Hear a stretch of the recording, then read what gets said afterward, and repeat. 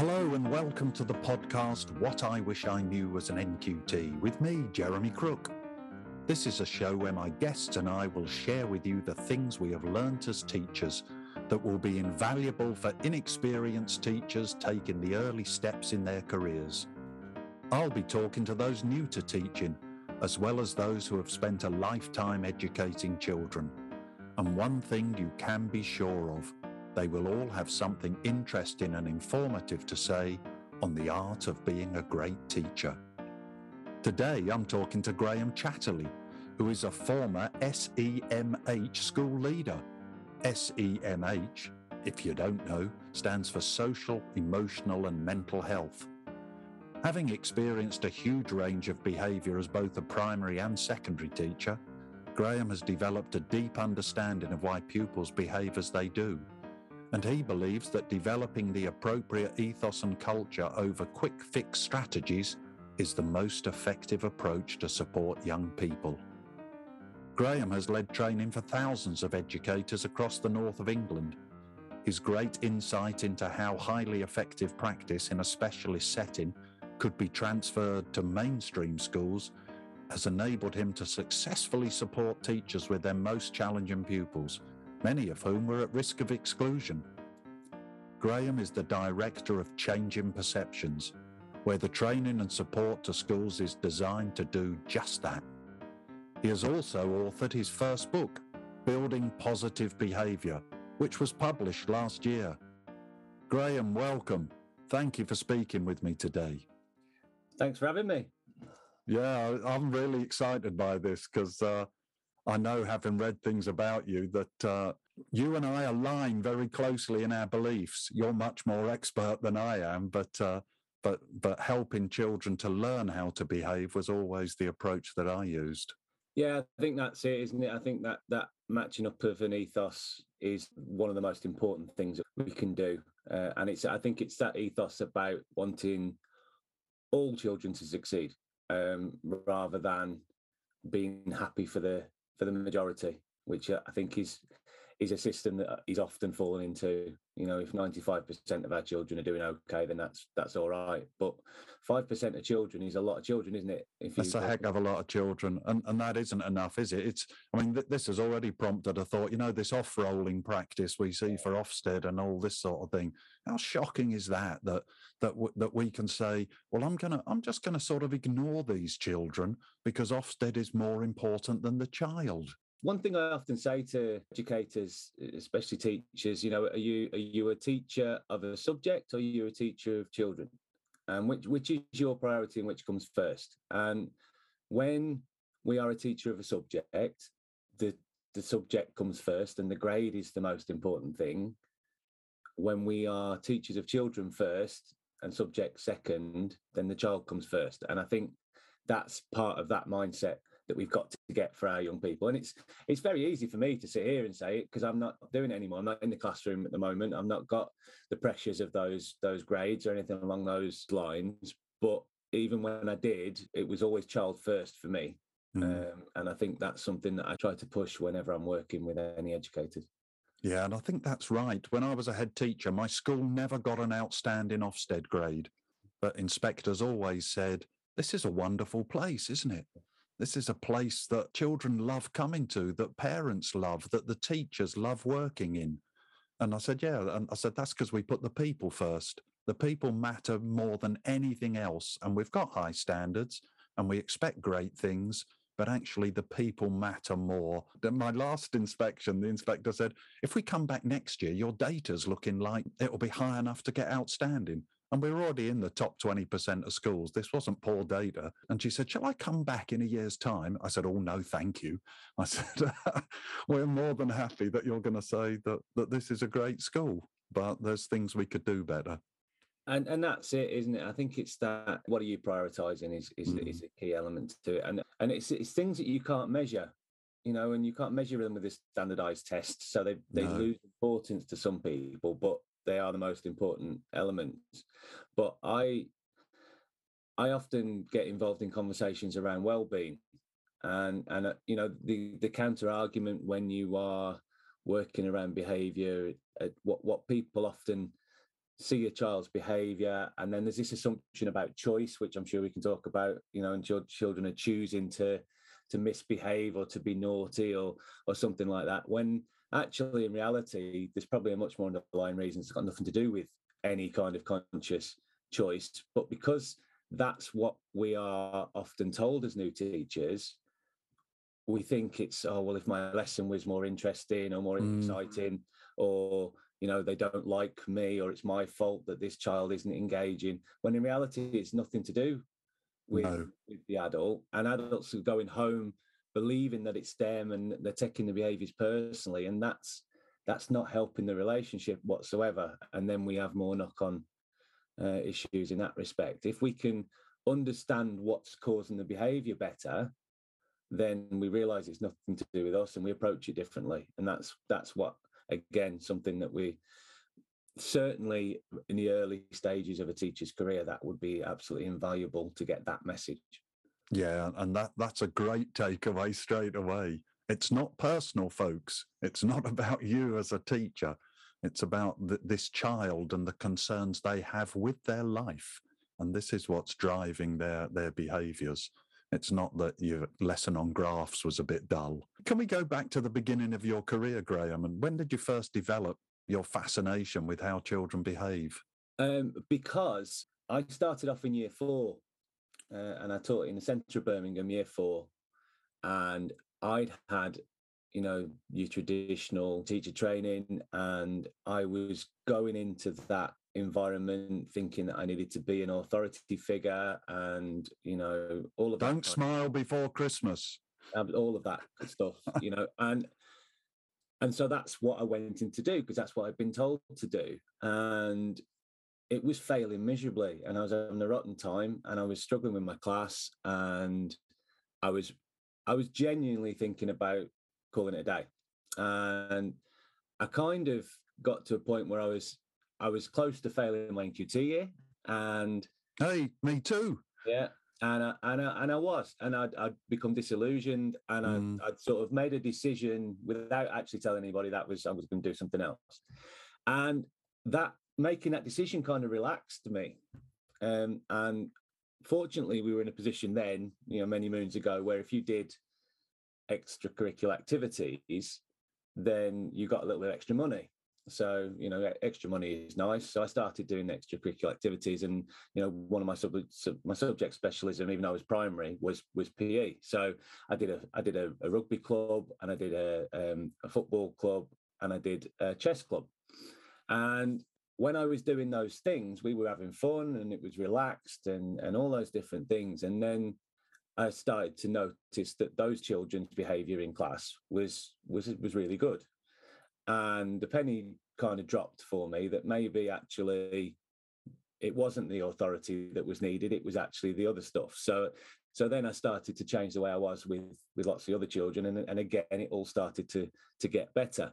And I managed to scrape through my NQT year, and I managed to feel a bit differently about how things were going to go. Now, some things happened in my personal circumstances, and I had to move away from Birmingham. But then I thought, well, it didn't work perfectly in primary. Maybe I should give secondary a go. So I did a lot of work. I did a bit of supply, and then I did some long-term working and worked in secondary PE. And similar things sort of happened within the secondary PE, in that children that other people were talking about in really negative ways were actually I got on really well with, and they were doing really well in my subject. And at first I thought that must be because they like PE and it's about the subject, it's about the interest that they have in that. But if that's the case, then why was it when I got a cover of their English or their science lesson, their behaviour for me was better than it was for their science or their English teacher? And why were they more engaged? And it becomes clear that it's the relationship that is the key element. And that's kind of where it's gone from there. I then stumbled into what was traditionally EBD, or Naughty Boys, as it was known then in 2005. And EBD was a pretty simple premise, really, emotional behavioural difficulties. The idea that as long as your relationships were good and your boundaries were strong, those children would be all right for you. And it was, you saw a lot of that. There was a lot of people who were ex-army who worked in that environment and things along those lines. And we went through a few shifts in that area, because the first shift was to move to social emotional behavioural difficulties, which then meant we had to do a bit more around the children's work interacting with each other, and the social difficulties that they had. Then the big shift was when we got, from a school of 60 or 65, I think we got 5 all boys, we got 5 girls. And then all of a sudden the boys became very, very quiet as the girls completely took over the place. But the big shift was when we went from SCMH, from SCBD to SCMH, because the behaviour label's gone away there, and just simply focusing on boundaries and expectations wasn't enough. Now we had to understand what was causing the behaviour, and that was sink or swim for many of the staff who found that really difficult, who'd been doing it the same way for a long time. For me, it was the bit where I fell down the rabbit hole, and I've continued to be stuck down that rabbit hole for a long time now. But everything I've done over the last decade at least has been about trying to get a deeper understanding of what's causing the behaviours. And if you go into that SCMH, any SCMH setting, or most APs, to be honest, you will find such a range of needs if you just scratch below the surface, and that behaviour label, within the setting I was in, you'd got autism, ADHD, trauma, attachment, sound processing, visual processing, dyslexia. The list of underlying things is vast. Quite often you've got a cocktail of different ones. And so if you don't know what's causing the behaviour, then you can be barking up the wrong tree when you try to work with it. So the more understanding for me is absolutely critical, because every single one of those children that was in that SCMH setting were in mainstream first. And most of them had completed primary, and then it had been secondary so there's lots of opportunities there to work with those young people. And it's, I've had this, I've made this statement before, and people have disagreed with me, but for me, I think about 75% of the children that are in SCMH settings, if the support is right in the mainstream at the right time, I don't think they need to be in alternative provision. No. I mean, I spoke to somebody called Dr. Chris Bagley, and he talks a lot about what other countries are doing, the likes of not just Scandinavia, but Portugal and Italy, and they haven't got alternative provision. No. So they are, these children that are being out of sight and out of mind sometimes within our systems, they're in the schools and it's working, and they're matching our results just as well as what we are. So there must be something more that we could be doing. I think so. And I think you get better results, don't you, anyway? Once children are happier in themselves, they learn more effectively, and therefore your results go up anyway. I used to bang on endlessly about that to anyone who would listen. It's brain physiology. You need the frontal cortex at the front of your brain to be working in order to learn. And if you're not feeling safe, then you are in a different part of your brain, and you cannot retain or remember information. I think the current narrative, isn't it? And we've got to do more maths and English. We've got to catch up. What does that even mean? Exactly. But the thing is, what we're doing is we're focusing on catch up, and we're pouring into a cup with a lid on. Because it's not being taken in. It's not, and we need the quality over the quantity. Absolutely. Oh, I'm so glad you've used that phrase, quality, because I say that when I work with the trainee teachers. I say it's not about getting stuff in books. It's not about getting through the curriculum. It's about getting great learning and depth in learning and thinking about learning and getting children excited and curious and wanting to do these things, because then the learning's so much better. Stop thinking that you're not instructors. You're not trying to lay the information on top of them. But there's a lot of that, isn't there? How memory works, and there's lots of fancy phrases and all those different things, but they only work if the child is safe and calm. Absolutely. Yeah, something that really struck me when I was reading some of the things you've said was about the fact that we need to teach behavior rather than manage it, and that often means going against your natural instincts and impulses that as adults we might think is the right approach. Can you just expand on that a bit? One of the first people that did some training with me that really resonated was somebody called Dr. Rob Long. And he's a really flamboyant character with lots of mantras and stuff. And one of the things he would say is that behavioural mistakes are learning opportunities. And I completely agree with that. And that's what we've got to do if we're going to teach. And that's how we teach every other subject. English lessons, you redraft, you correct punctuation, you correct grammar. Maths, everything's about corrections and things like that. PE is literally, you mess it up, you practice it, you have another go at it, and that's how we learn, and that's how we teach every subject. Yet there's an expectation with behaviour that we just know how to do it, and children should just know how to do it, and if they don't do it, we should punish them for getting it wrong. And it just doesn't make sense. Just that phrase you've used there, we should punish them for getting it wrong. When do we ever punish them for using the wrong adjective, or for, in science, drawing the incorrect conclusion from the evidence they've got? We just don't punish them, do we? We use it, as you say, for a learning opportunity. Yeah, otherwise, because you disengage. I decide I want to learn guitar, and I pick up a guitar, and I've never played it before, so I don't play it very well, and you punish me for playing it badly. I'm never going to pick that guitar up again. No. And it baffles me. That's where we're at with that sometimes. But yeah, it's a conversation I have very, very regularly, and I think the reason that it happens, I think what sometimes it's very easy to do as an adult is to project your own experiences onto the children, and therefore you make those assumptions that child should just know how to do something, based on, you were taught when you were a small child, you didn't have much adversity, you were taught how to have manners and how to be polite to people and how to self-regulate and all those things that we sort of expect children to be able to do. If you've got a young person that hasn't had those experiences, then they're not there. And so we can complain about the fact that the children don't have those skills, by all means, but the complaining bit gets us nowhere. No, we have to replace those skills. It's as simple as that. And is it our job? Probably not. But if we don't do it, who's going to do it?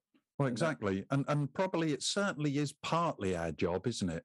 Because if we're educators and truly educators, then we educate the whole child. It comes straight back to what you said right at the beginning. Yeah. It's not about teaching the subject, it's about teaching the child. And what we need to do is to teach them all the things they need to be great learners. And this is right at the very heart of it, isn't it? I read an interesting bit of research some years ago now, looking at 4 and 5 year olds and saying, what is the greatest indicator of GCSE success? And of course, it was the 4 and 5 year olds who could manage their own emotions the best and could express their feelings and could work through feeling bad without doing things that harmed themselves. And it's just so obvious, isn't it? I say to trainee teachers all the time, and teachers when I'm training them, think of the child you found hardest to teach in your career. And I said, were they high achievers? And they say, well, no. And you say, right, why aren't they high achievers? Well, because they behave badly. So what did you do about sorting out the behavior in terms of getting the child to understand and to feel comfortable and, like you've said, safe, so that actually then they can focus on the learning? What is it then? What's the first thing you do with teachers who have this natural instinct to manage behavior rather than nurture children? I think it's all about mindset, and it's a lot of the work that I find myself doing now. I do a fair bit where I'm preaching to the converted, and that's that's a nice easy day, that. But I do quite like the challenge of going in and trying to change the way. I mean, that's the name of my company, is Changing Perception. And that's why that is because that's what I'm trying to do. I'm trying to get people to understand that that behavior comes from a place. And the only way to really do that is to get them to put themselves in the child's shoes, if you like. And it's trying to take what is really quite complex neuroscience concepts, and trying to make them a little bit more understandable for people who aren't high level neuroscientists like me. Because when I first started looking at this, it was it blows your mind, a lot of it.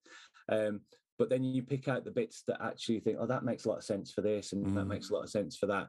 And what I've tried to do is to sort of take those aggressive and challenging behaviours that children sometimes display, and try and work out the origins of where those come from. And there are lots, and I've mentioned lots of different things, but for me, they come from 3 different places. And you will have those young people who have those very difficult experiences, and they just respond instinctively in situations because it's based on being scared. And it's a short-term response, and it's linked to fear responses, and it's based on what they've experienced. But they just lash out, or they just are impulsive, and they can't control it, and all of those different things. And and if we've got that, then the focus needs to be for that young person is their safety. And how do we create that? And we'll talk about that in a bit. Then you will have some other young people who, where the safety comes is in the long-term survival.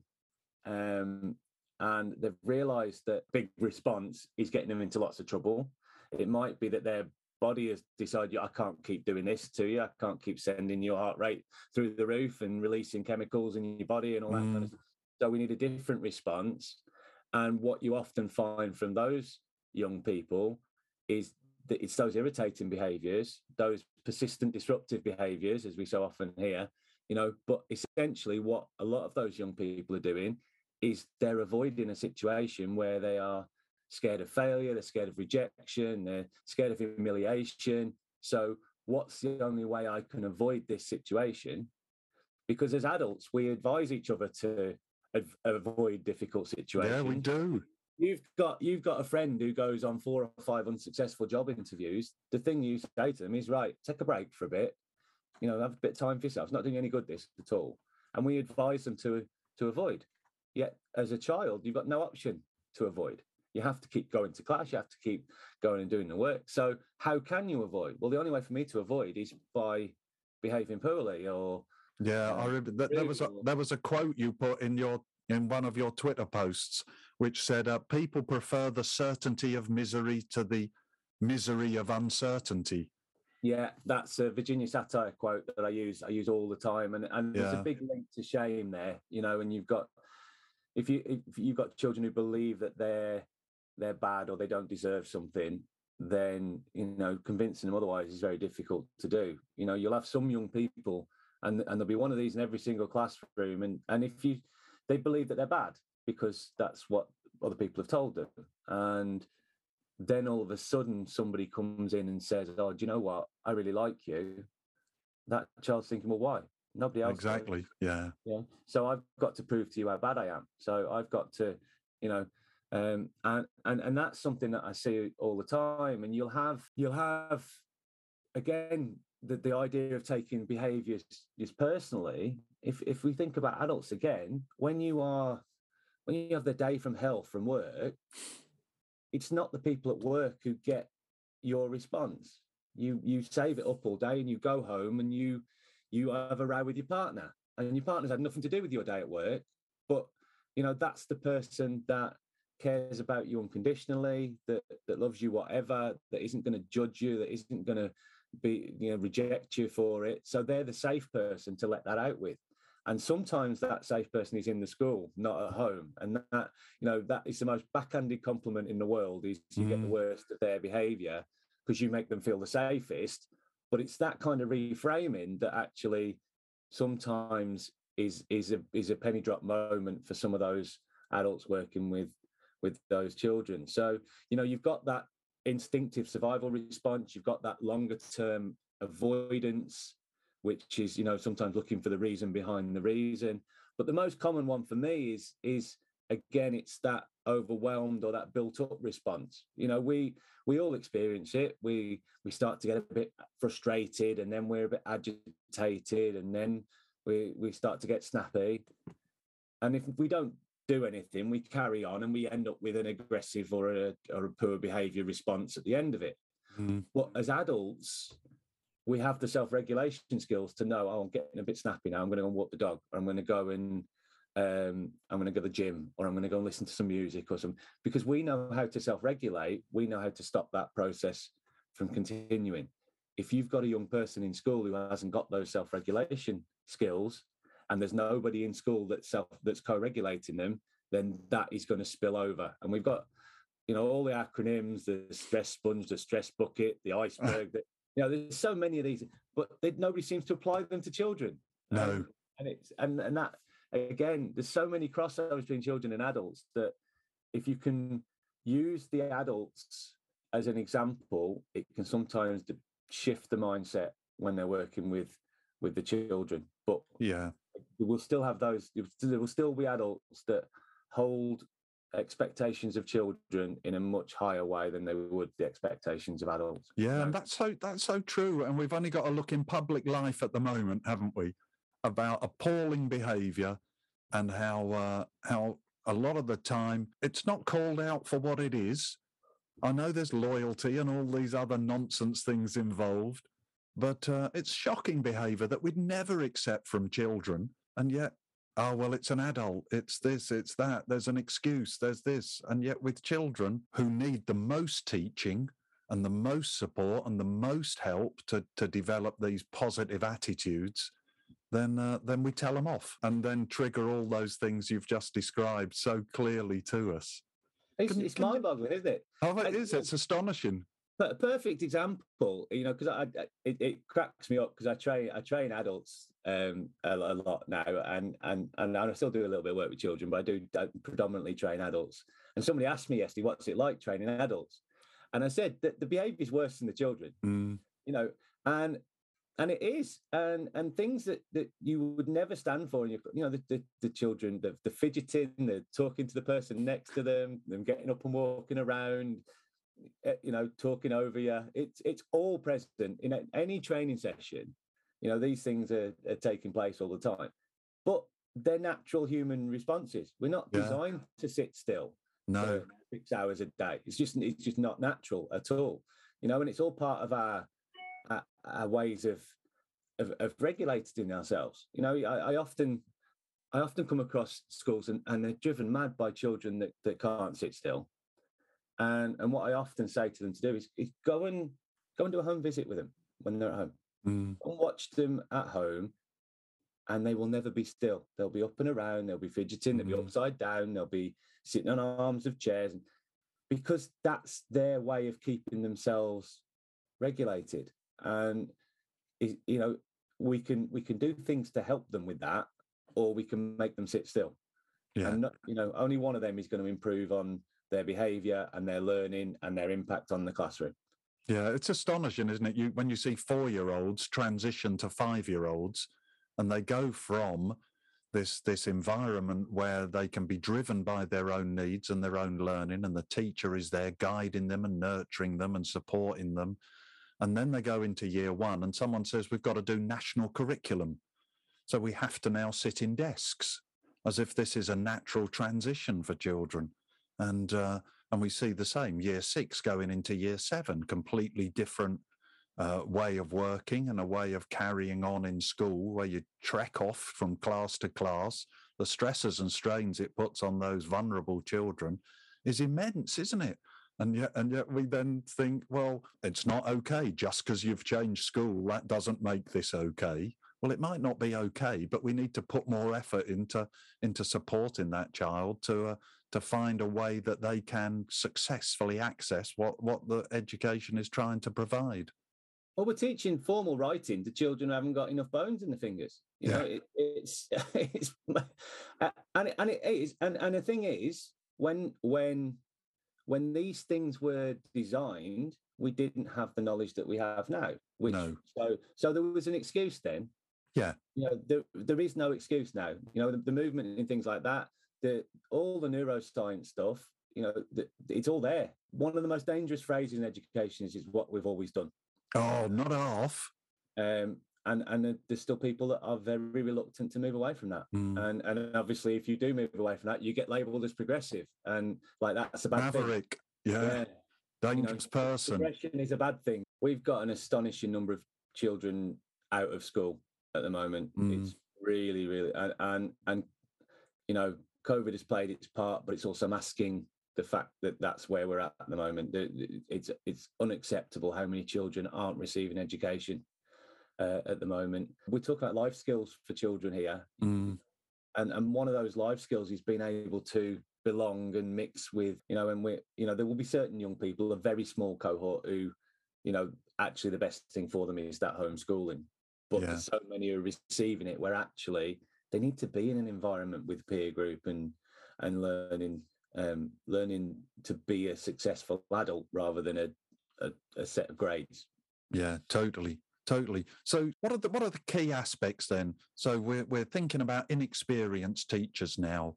If you had a sort of 1, 2, 3 of these are the things that you really need to think about when you're supporting these challenging pupils, what would your sort of 1, 2, 3 be for them? A lot of the stuff that talk about comes from Kim Golding's 2 Hands of Discipline model, which again probably goes back to my early time in the EBD setting, getting the balance of the relationships and the boundaries right. What I often get hit with is, you don't have, because I'm talking about relational practice and restorative practice, and I'm talking about child-centered approaches. I quite often get, well, you don't have any boundaries. You just let children do what they want, and that's absolute nonsense. The boundaries are very important. But it's that understanding that might be a new thing for that young person, or they haven't learned how to do that yet. So when a child gets something wrong and we look at why that's happened, we aren't excusing it, we are explaining it. And the explanation is different to the excuse.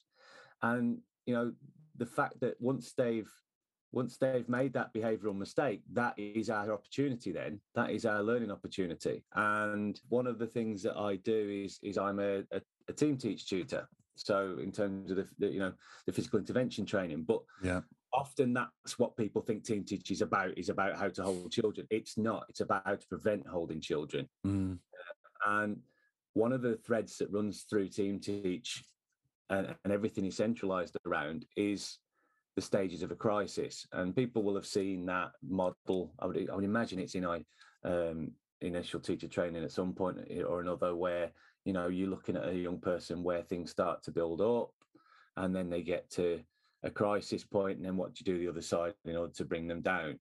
And really seeing that as a holistic process.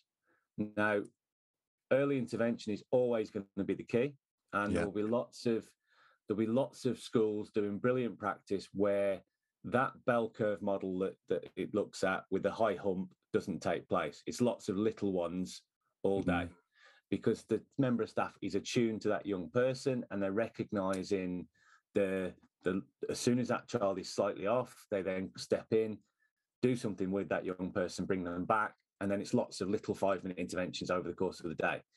And that is quite intensive if you've got 30 children, but the amount of time you lose with the disruption if you let that child go into crisis is far less than by ensuring that your young people are regulated. So 100%. I was in a class, this was some years ago now, 4 or 5 years ago, working in a school as a consultant, on teaching and learning. And I said to the teacher who was teaching, I said, that boy at the back there, he's going to blow in a minute, isn't he? He's very agitated. Why don't you go over and just teach from over there, so that just your presence near him will be a sort of, and you can put your hand on his shoulder and say to him, you okay? And all that sort of soft skill stuff. And she said, I'm teaching at the front. I'm not going back there. And 30 seconds later, he threw a chair across the class, and the whole class got taken out. And the teacher said he often does that sort of thing. And I said, well, you could have prevented that, couldn't you? If you just moved yourself, just shown some humanity to him, then I don't think he'd have thrown the chair. He'd have still been agitated, but he'd have said, here's my teacher who loves me and is looking after me, and she's coming to try and make me feel better. But he didn't feel that at all. He felt like he was on his own there, and things like you've just very clearly described, the bell curve. He was getting to the point of the crisis, and he reached it because she wasn't willing to reach out to him. And that was really painful to watch. And that again is a part of if you do miss that early level stuff for whatever reason, either you've just missed it, it's happened really quickly, or you've chosen to ignore it, you're going to then get that escalation, and you're going to be faced with quite a challenging behaviour. And that challenging behaviour is going to be disruptive. It can't be ignored. It has to be dealt with. But it's often viewed as, I'm doing this, what you're going to do about it is kind of the essence of the child's response there. And don't get me wrong, it certainly could be, but more often for me, it's I'm starting to lose control now. I need you to see me and I need you to help me. And that's what the child is communicating. They just don't know how to say that. No. So what would you have said? What would you have said to that teacher I've just described when she notices that he's reaching crisis point? What would be? I mean, I gave her a suggestion based on my sort of instinctive response rather than because I'm an expert in it. What would your thought be? To put it in layman's terms, if we intervene at the early stages, we've got a list of strategies as long as your arm. We've got all of the verbal stuff we can do, the jobs, the little conversations about special interests, distractions, all of those things are at our disposal, and it's probably going to take us a few minutes, and that child will go back to a baseline point. If we wait for them to escalate, then there's a very good chance that we no longer have the frontal cortex working, which means that all of the verbal stuff that we would do is now gone. So we're having to communicate in a much different way. It's all about body language and synchronization and all of that kind of stuff, which, we might be very skilled at, but it's going to take us much longer, and if we've got to that point, we're probably looking at 15, 20 minutes. And if we do nothing and we let it go to crisis, then like you've said there, the whole class have got to go out of the room, or we have massive disruption in the classroom, or somebody has to come and get that young person. We'd probably lose, it's going to be 40 minutes at least before we get that child back in the classroom ready to learn, and that's without taking into account the impact on everybody else. So I can do 7 of those little interventions and still lose less learning time than one incident of a child going to crisis. So for me, that is, again, it's an absolute no-brainer for me, but it's trying to go against what they've been told a lot of the time, and what the DFE message is, and that is to ignore that low-level behaviour and wait for the crisis. And I'm sorry, but the reason for that is, well, they might be okay, but when has hoping for the best ever been a strategy? I find again it's difficult to stomach sometimes that's the position that's the advice that we're being given sometimes, goes against what everything else says. Yeah, absolutely. What do you think about giving children choices? At what point in that? Because I know that I see that happen a lot in classes, and I used it a lot myself too. Do you think there's value in that? I think it's one of those strategies you've got that first stage, in that verbal stuff, and that controlled choices is definitely something you've got there.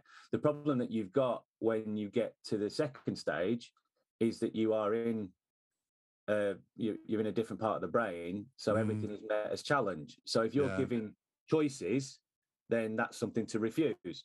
So whatever you put out there, they're going to be in a mindset where they're going to refuse it. And so I think once we've got to that point, I think we're taking choices away and we're making the decisions for them. But if you've got the right bit of the brain working, and you've got them in a just slightly wobbling rather than distressed, then choices are a great way of going, and it's giving that child that potential way out, perhaps, that you might be doing. But it's all about, and again, I do a lot of stuff around individualized plans for young people, and there's a couple of, they're often much overcomplicated plans and things, but some of the things that get missed off there is what that child is like when they're good, when they're in a good place, when they're at their calmest. It's important that we acknowledge that on the plan. And sometimes we're so focused on, we're writing a plan because of things going wrong. We focus on the negative behaviours. But actually, if we have their baseline on the plan, it reminds us that this is a good child in front of us. And also, if we then work our way backwards when we're doing those different stages of the behaviour, we are left in a position where we've got a child that is calm and settled and whatever good word you want to use to describe it.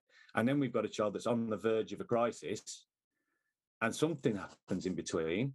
And that's when we're looking for, maybe that child is a bit fidgety, or they've got a funny look in their eyes, or they're daydreaming a bit or something. And those are the things we start to then look out for. And the other thing is that we've got we often have, we split off the different behaviours that a young person will do, and we have those escalations, but we just have a bank of strategies generally. And the thing is, what we do at crisis point as a strategy is completely different to what we do very early on. So if we're going to use something like limited choices, or we're going to do, distraction or something like that, we need it to be done at the early stage. Because if we try and do that at the end point, it won't work. No. So just like we've got different stages of behavior, we need a different strategy for each stage. And so we match those up. So it would be 3 different behaviors and 3 different sets of strategies that we would do at each point.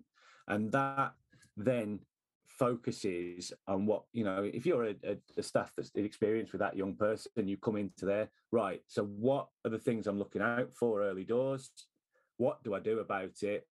And if we have those bits of information and we act on those, we save ourselves the bigger stuff down the line. Yeah. And is this what does your book contain things like this in it? I'm not sure I went as far as planning. I'm just putting the finishing touches to a new one where I do go into good planning. And all of this stuff will be in there. It's getting it quite right has been the bit that's I've got so much admiration for people who write all their thoughts down. It's why I started the podcast, because it's so much easier to talk about it than it is to get it into fantastically perfect phrases for a book. The book is quite funny, actually, and if you need to edit any of this out, then please do so. But the book came about in first lockdown, and I'd left my teaching role Christmas 2019, which was a marvelous time to start your own company up 3 months before the apocalypse. and all of my work had dried up. And so I was spending too much time on social media because it was, trying to get my name out there, but also because I didn't have much else to do at the time. Yeah. And I came across the new document from the Government Behaviour SAR, which was the Rebooting Behaviour After COVID document. And I found that document at a time when there was some stuff from Barry Carpenter about recovery curriculums and things like that, which I thought were much more appropriate. I found the other document very authoritarian, talking about hitting children with lots of new rules and the list of misbehaviors like hugging your friends and stuff, I just thought was nonsense. And there was lots of elements of that I thought wasn't quite what was needed at that point. And I raised that with the author of it, and I got nothing more than a few sort of silly responses back. And so that's depressing, isn't it? That's depressing when you've got a lifetime of experience working with. I was very polite at that point. Yeah. So I decided, right, that's it. I took the document and I did an 8-minute video critique of it, which didn't go down very well with him, and he blocked me on Twitter. But I thought, if I'm going to be critical of something, I should come up with something as an alternative. So the book is all based around the alternative model that I put together for those people working with those young people. And it's something I use on all of my training now, and it goes down incredibly well, whether it's with schools, with care homes, with whatever groups of people I'm working with.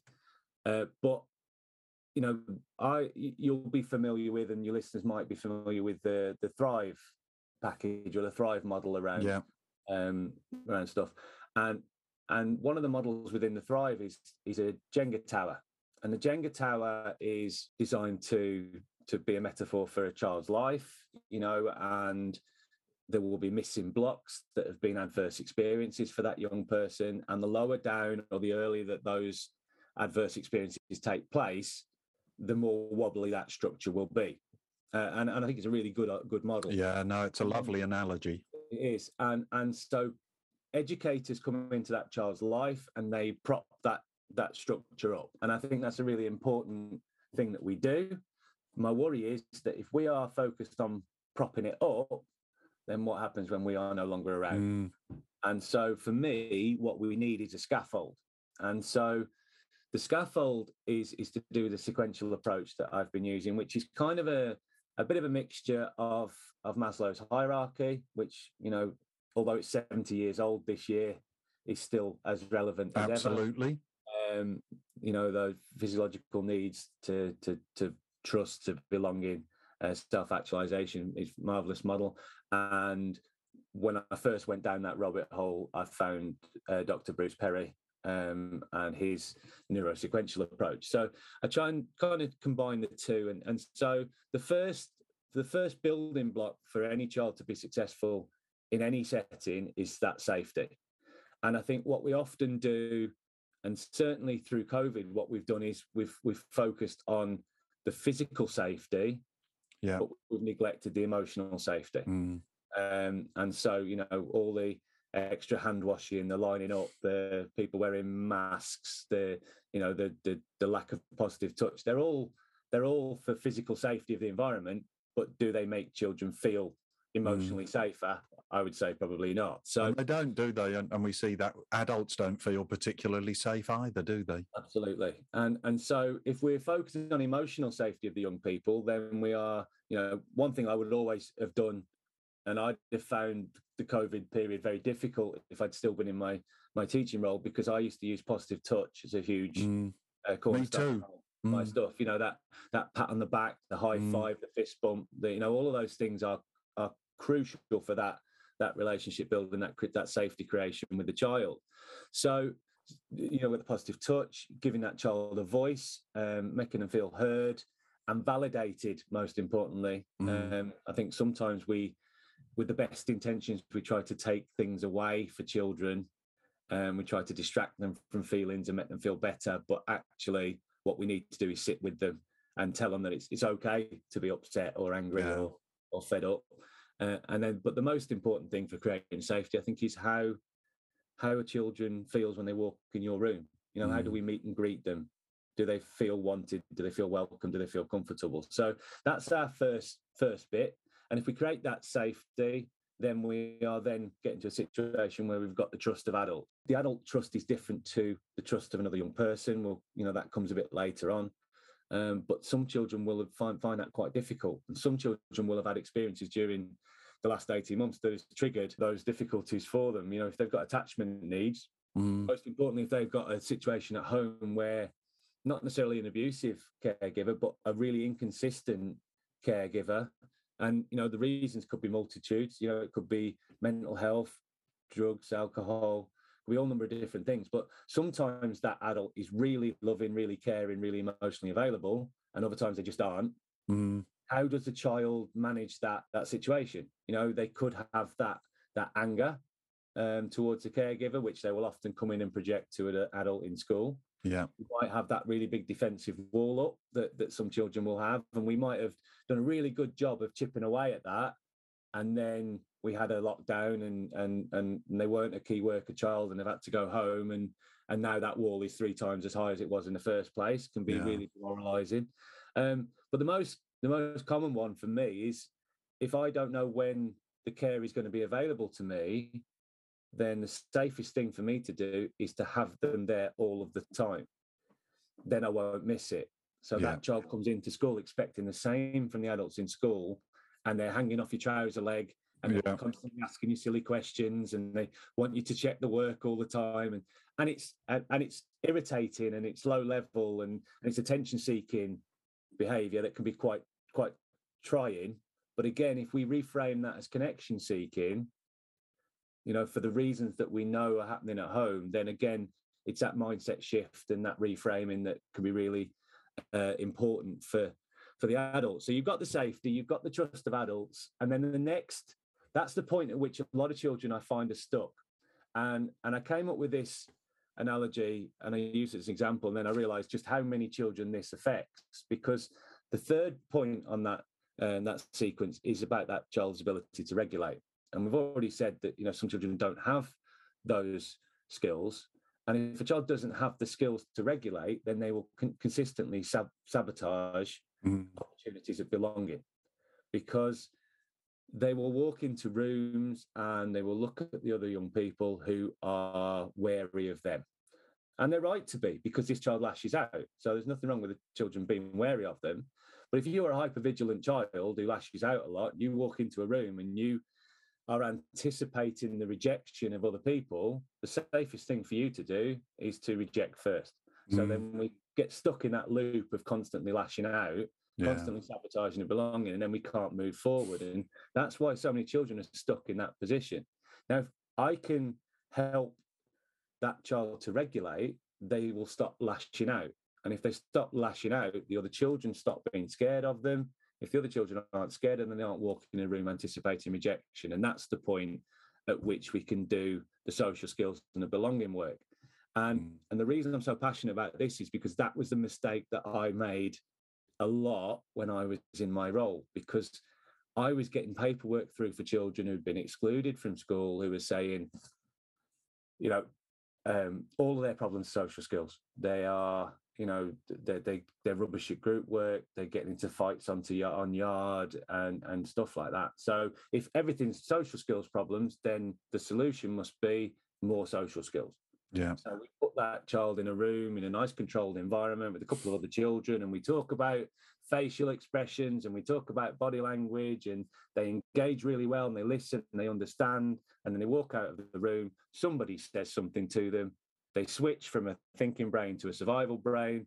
Everything they've just learned has been forgotten, and they end up lashing out again, and we're back to square one with them. So if we can take away the fear of failure, the fear of humiliation, the fear of looking stupid, that's when we get your vulnerable and courageous learners, which is what we keep asking children to be. Yeah. We're going to do this thing we've never done before. We're going to research this thing you know nothing about. That's really, really scary for our children that don't have that stability in place for them. And so, again, the safest thing for them to do in that circumstance is I will behave poorly to avoid, rather than put myself out there. We have this illusion that resilience is just built, just appears from nowhere. And that child being willing to put themselves out there and make themselves vulnerable and be courageous, well, that isn't built on nothing. That needs to be built on all of those other building blocks. And if we have that young person who we've created that belonging, and they no longer fear failure or fear humiliation, they feel safe enough to actually answer the question or respond or do the bit of work or whatever it is, that's when we get the happier young person success that we're looking for. And you can't go to the top without putting the bottom bits in place. No. And so that sequential approach is what the book is all about, and how that we, and there's it started off as a resource with, regulation activities and picture cards and things like that. And then it just developed into something else. But a lot of what I talk today will be in it. But excellent. That's fascinating. This has been a fascinating chat. I don't want to stop, but I've got to stop. But it's gone very quick, hasn't it? Oh, it does. It does. And it's always so engrossing when you're talking about stuff like this that's so interesting and actually so deep, isn't it? There's so much to it.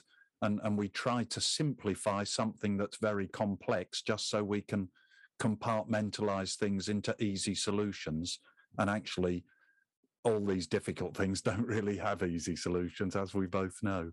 Well, Graham, I can't thank you enough for talking to me today. It's been absolutely brilliant. And I'm definitely going to ask you again, because when that second book comes out, you'll have to come back and talk a bit more, because there's so much more to say. But I know that all the listeners will have taken so much from today. So thank you very much. No, it's been a pleasure. Thanks for having me on. Wow, how good was that? I do love talking to experts. I instinctively did some of the things that Graham has been talking about, but I would have been so much better if I had understood why these approaches could be so powerful. And now I know, thanks to Graham. Well, our discussion has reminded me of a quote made by the Buddha. The Buddha, as I'm sure people know, began life as a royal prince, detached from the reality that the common people experienced. Sounds a bit like today. But having witnessed their pain and suffering, he began a spiritual journey on the path to enlightenment so he could free them from this. And this quote has stuck with me as it sums up the joy of being a teacher. Buddha said, "If you light a lamp for somebody, it will also brighten your path." And that's true, isn't it? If we get these children to be more comfortable and happier in their own skins so they're ready for learning, our job becomes easier and our enjoyment of our work becomes more so. Oprah Winfrey said something similar, doubtless inspired by the Buddha. She said, "Helping others is the way we help ourselves." And then, of course, there's that old timeless saying, which is very appropriate too. Helping one person might not change the world, but it could change the world for that person. And that's what Graham has shown us today.